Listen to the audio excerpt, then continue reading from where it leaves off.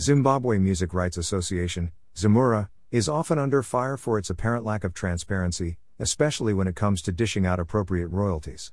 Thus, when the organization announced in May that it would be distributing $23 million in royalties to local artists, the air was filled with excitement. After all, this figure was almost $20 million more than the $4 million distributed last year. By Shinjirai Mavama. This week, ZIMURA put out the list breaking down the earners, with the Daily News going on to publish the top 20 list. As expected, this list has led to much discussion. Here are some things we learnt from the list as they stood out to the current commentator. 1. Zim dancehall is king.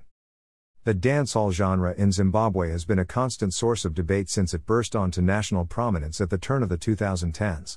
In fact, so divisive is it that I bet someone will contest the date in the previous sentence. There are debates on what it should be called, who started it, its impact on the community and, as of late, whether it has run its course. Winky D_pick, plot Mako. While the arguments rage on and the sound is undoubtedly evolving, the genre remains extremely popular, and the numbers back it up. Of the 20 highest earners, according to ZIMURA, Zim dancehall contributed 6. That's right, 30% of the list comes from the Mangamo culture. That is more than any other genre contributed to the list. Leading the pack is, as expected, Winky D in third place, followed by Freeman in fifth. Killer T, Soul Ja Love, Taki Vibes and Nutty O were the other inclusions. Zim dancehall remains the sound of the street and beyond. 2. Long live the dear departed. Some artists make music that is only here for the moment. Unlike many other people, I am actually okay with that. Some things are meant to last, and some things to pass us by. There is enough space in the world for both. It is, however, important to acknowledge those among us who make timeless work, those whose creations continue to live on long after they are gone. The list offered no shortage of such greatness. 5 of the 20 are no longer with us, with Oliver Mutukutsi coming in second, while Simon Shimbatu and Leonard Dembo are also in the top 10. Soul Ja Love and Solomon Skuza are also on the list. Leonard Dembo. Admittedly, with Ja Love only recently passing on, much of his revenue considered here would be from when he was still alive. However, Skuza and Dembo died in 1995 and 1996 respectively, so it is remarkable to see them maintaining a stronghold 2.5 decades later. It is also interesting to see Dembo sitting well ahead of Alec Masheso and Nicholas Zakaria, arguably the two biggest Sungura stars since Muzoro Inyoka left us. 3. No gospel? This was baffling to me. Gospel music is immensely popular in Zimbabwe. And not just among the church regulars, who make up a sizable chunk of the population, but among the general populace as well. From the Karambas to Fungicide of Abadi Va Jehovah, those who croon for the Lord have no shortage of fans and esteem. I have lived in, and traveled to a few other countries and communities, and Zimbabwe is one of the rare places where gospel artists can match the secular artists in star power with ease among the public. I mean, isn't Mambo Duterre one of the biggest names to emerge in the past couple of years? Whether it is Mai Patai winning the People's Choice Award at the Namas in 2019 or Matthias Mihir casually racking up millions of views on YouTube, you may be inclined to think at least one gospel artist would break the top 20. None did. And that's strange. 4. No women? This point, in my opinion, is more dire than the previous one, although not completely divorced from it.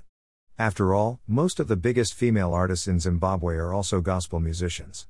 Non-gospel artists, such as Muya Stella Chaweshi and Shaniso Moreira are beloved yesteryear greats, while the likes of Amara Brown are popular contemporary names.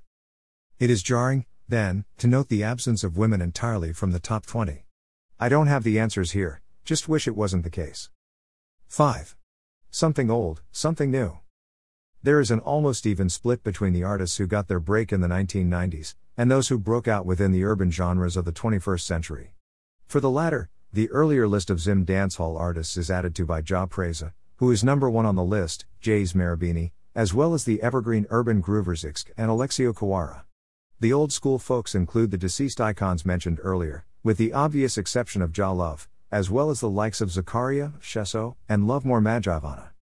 There seems to be a healthy appreciation of the yesteryear combined with an embrace of new sounds.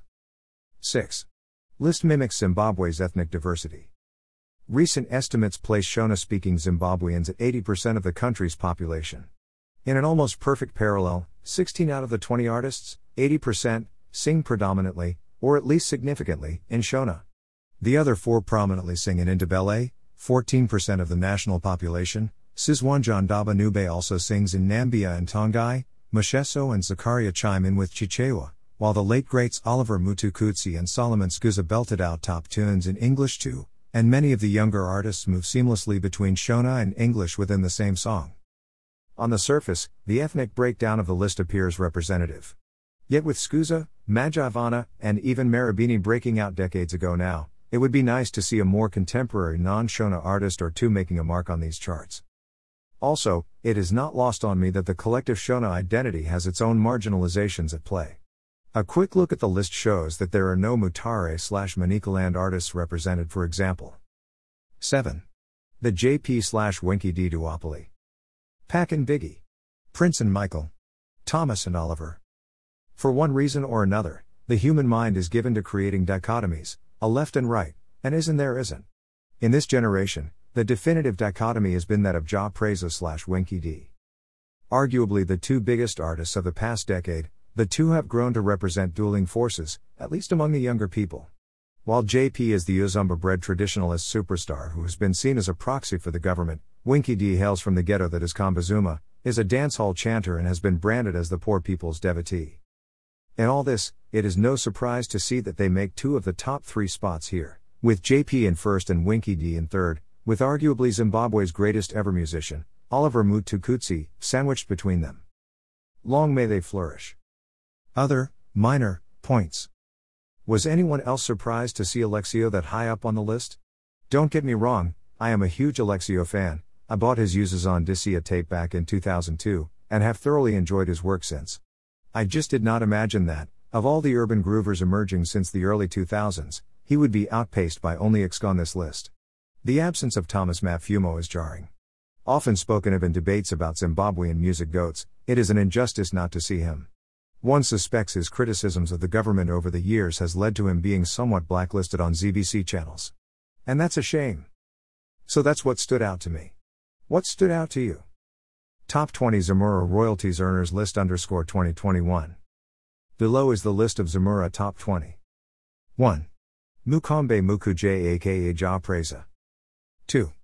Mutukutsi Oliver. 3. Kurumako Wallace aka Winky D. 4. Munhenga Enoch aka XQ. 5. Chizonga Emoji aka Freeman. 6. Kuzikwenyu Kelvin aka Killer T. 7.